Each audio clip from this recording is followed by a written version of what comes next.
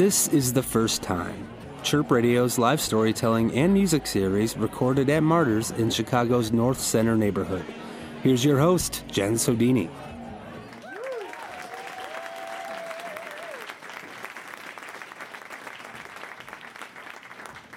Our first guest for the night is Ms. Allie Wachowski. She hosts a podcast called Amateur Hour. You can find it on SoundCloud and also on the podcast applications for your smart device. She described it to me as three women getting wasted talking about pop culture and sexual feelings for Kid Rock and pubic hair. So I was like, I'm down. Have me on as a guest. She's also starting up a Mentally Chill podcast, something near and dear to my heart, a mental illness-themed story podcast. Guys, big round of applause. Give it up. Energy. Allie Wachowski.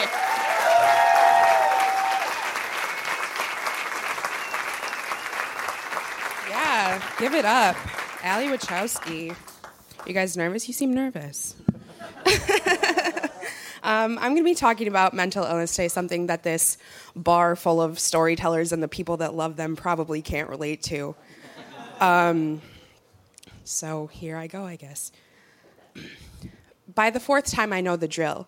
Strings pulled out of hoodies, no bras with underwire, no hardcover books, soft sole slippers in lieu of shoes.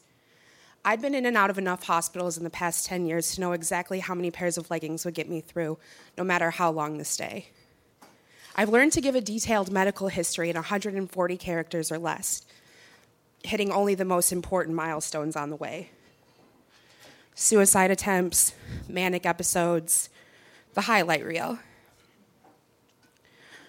I've trained my body not to jump when every 15 minutes staff pops their head in my bedroom for wellness checks. I've memorized the important numbers so I can call my mom or my best friend or my boyfriend or whoever, if I ever get the phone, which is something not easily accomplished on a locked unit of 30 women. Because women be talking, am I right, you guys? The first time was the worst, naturally. My aunt sat by my bedside in the emergency room where I landed myself after eating 2 bottles of pain pills for breakfast instead of going to the physics class that I was failing for the second time. I was 16 and I was in more pain than I could understand. Rough morning, huh? She said. When I was stable, they transferred me to a psych hospital that had an adolescent ward. There were 2 other kids on the unit, where the common room shared a window with the adults' common room. We only had 2 functioning VHS tapes, so we would watch Benchwarmers and Homeward Bound 2 on a loop. Taking breaks occasionally to discuss whether or not you thought the dogs really got along with the cat in real life, or to try to out-crazy each other or exhaust the nurses.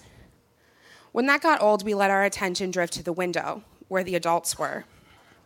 Some screamed, some talked to themselves, but most of them just looked like us, bored, miserable. It was kind of fucked up, self-centered, and voyeuristic, the way that we watched their pain, but you could tell that we were all silently sharing the same thought. Is that going to be us?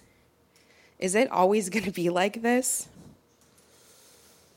On the 3rd day of my stay, I was presented with a heavy booklet and a Scantron, a personality diagnostic test. 100 questions that would succinctly finally answer the question, the only question, why did I do what I had done that Monday? What was wrong with me? I answered each question really carefully. I wanted to seem normal, but not too normal, so she knew that I was being careful enough to seem normal. I imagined that she would come into my room with my test results and absolve me. You're fine. This was a fluke, she would say. You're normal and you can go back to your life. I could go back to school, fail physics. Nobody would have to know. That is not what she said. You have depression, she told me. No shit. She prescribed antidepressants. They watched me for a couple days. They sent me on my way. I went home. I didn't tell my friends. I kept failing physics, and I eventually quit high school for good. Life was normal for the next few years. Like super normal. I went to work, and I had friends, and I went to the bar, I did volunteer work, and everything was fine, and I was really normal, and I'm super fine, and I'm so normal. I'm like the most normal, and I'm really fine. You guys, it's fine. Until it really super wasn't. One morning on the Blue Line, my hallucinations became undeniable. As I looked at my reflection in the window, my face changed. I wish I could explain it better than that, and I should be able to explain it better than that, but there was a shift in me. My face changed, and something in me changed too. I became convinced that I was demonic, a monster. I went silent for 24 straight hours almost, and I was admitted to another psych hospital. A PTSD-induced psychotic episode, they called it. That's what I would call it, too, if they would just let me go home. They did, with new medication, with a page of referrals, with a packet of worksheets. You see, it goes like this every time. I nod when the doctor tells me, when the doctor talks, and I stick my tongue out after I swallow my pills, and I eat my beige food off the paper tray without a fight, and after a few days, they stamp me on my forehead. Recovered. I make an appointment with a nice new doctor. I'm given a new workbook to complete about my trauma. I take my I take my medication religiously at first. I meet my new doctor. She tells me all the ways she's curing me. I agree. But they catch up every time, you know? The visions, the voices, the hallucinations. And pretty soon, I'm skipping my meds again, and I'm skipping appointments again, and what does that doctor know anyway? And I can tell her she can put her fucking workbook. I have 2 moods now, asleep and volatile. I've convinced myself that I'm passing for normal, but all of my relationships have shifted. I'm paranoid, I'm scared, but I am unwilling to admit this because I have watched enough people that I know and love be ravaged by mental illness. I decide that I am smart enough, that I am strong enough, that I can stop mine from devouring me whole. I stop writing. I drink most days. I use most days. I quit drinking. I try my friend's church. I start drinking. I see a psychic. I drink a tea made of fennel seeds that my coworker made me when she found me crying on the bathroom floor at work. I lose my job. I get my cards read. I light white candles. I sage the apartment. I burn Palo Santo. I pray the rosary, and I starve myself, and I stuff myself, and I sit on the floor of the shower until my skin is pink and tender, and I let the water burn me as hot as knives until it runs cold, and I can't cry anymore. Sometimes I sleep for 18 straight hours. Sometimes I go for walks at 3 in the morning. And when I wake up in the morning, my feet are aching and blistered and my shoes are muddy, and I have no idea where I've been, and I barely have a grip on my own name. I am no longer passing for normal, not to myself, not to the people who love me. This is the part of writing this where I struggle. When they told me the theme of the story, this is the story that I felt compelled to tell, but no matter how many times I got to this point, I didn't know where else to go. How do you tell a story that isn't finished? My doctor tells me that I'm lucky, that schizophrenia is neurodegenerative, but the fact that I sought treatment so soon after my symptoms started means that we can stop it from spreading much further, or at least we can slow the process down. Some days I believe her. Some days I wake up and the sun is shining on my face, and I make my coffee, and I drink it on the porch, and I feel so fucking lucky to be here. Some days I wake up sweaty from nightmares, feeling like someone's sitting at the foot of the bed and on my chest, and I wonder what I did to deserve this curse. Sometimes I wonder that if I had just told the truth, the whole truth, from the beginning, or to any of the doctors between 16 and now, if it would have gotten this far. That line of thinking is, of course, fruitless. I'm here now with a new normal, a normal that looks like a team of doctors and a caseworker that texts me to remind me to just, check my mail. A normal that looks like 8 pills a day and an 11 o'clock bedtime, and it's not really very sexy or even that fun. But I feel scared a lot less often than I did, and I feel strong more often than I don't. Thank you.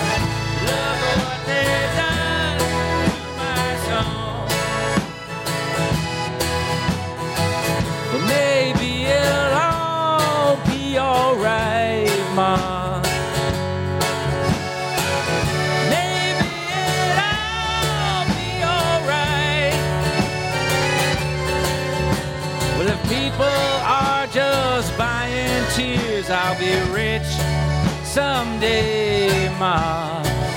Look what they've done to my song. Elles ont changé ma chanson, Ma. Elles ont changé ma chanson. C'est la seule chose que je peux faire, et ce n'est pas bannement. Elles ont changé ma chanson. Look what they've done to my song, Ma. Look what they've done to my song, Ma. Well, they tied it up in a plastic bag and turned it upside down, Ma. Look what they've done to my song. Elles ont changé ma chanson, Ma. Elles ont changé ma chanson. C'est la seule chose que je peux faire, et ce n'est pas maman. Elles ont changé ma chanson. Look what they've done to my song, Ma. Look what they've done to my song, Ma.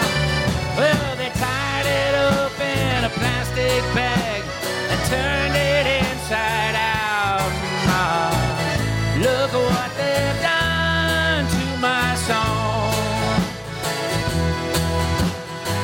Look at what they've done to my song. Look at what they've done to my song.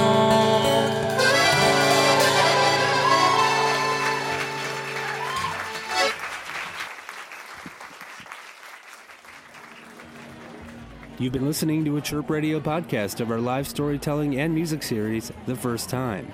Our storyteller was Allie Wachowski, and the First Time 4 performed Look What They've Done to My Song by Melanie Safka. The First Time 4 is Steve Frisbee, Liam Davis, Gerald Dowd, and Scott Stevenson. To hear more First Time pieces, check out the series website, firsttime.chirpradio.org.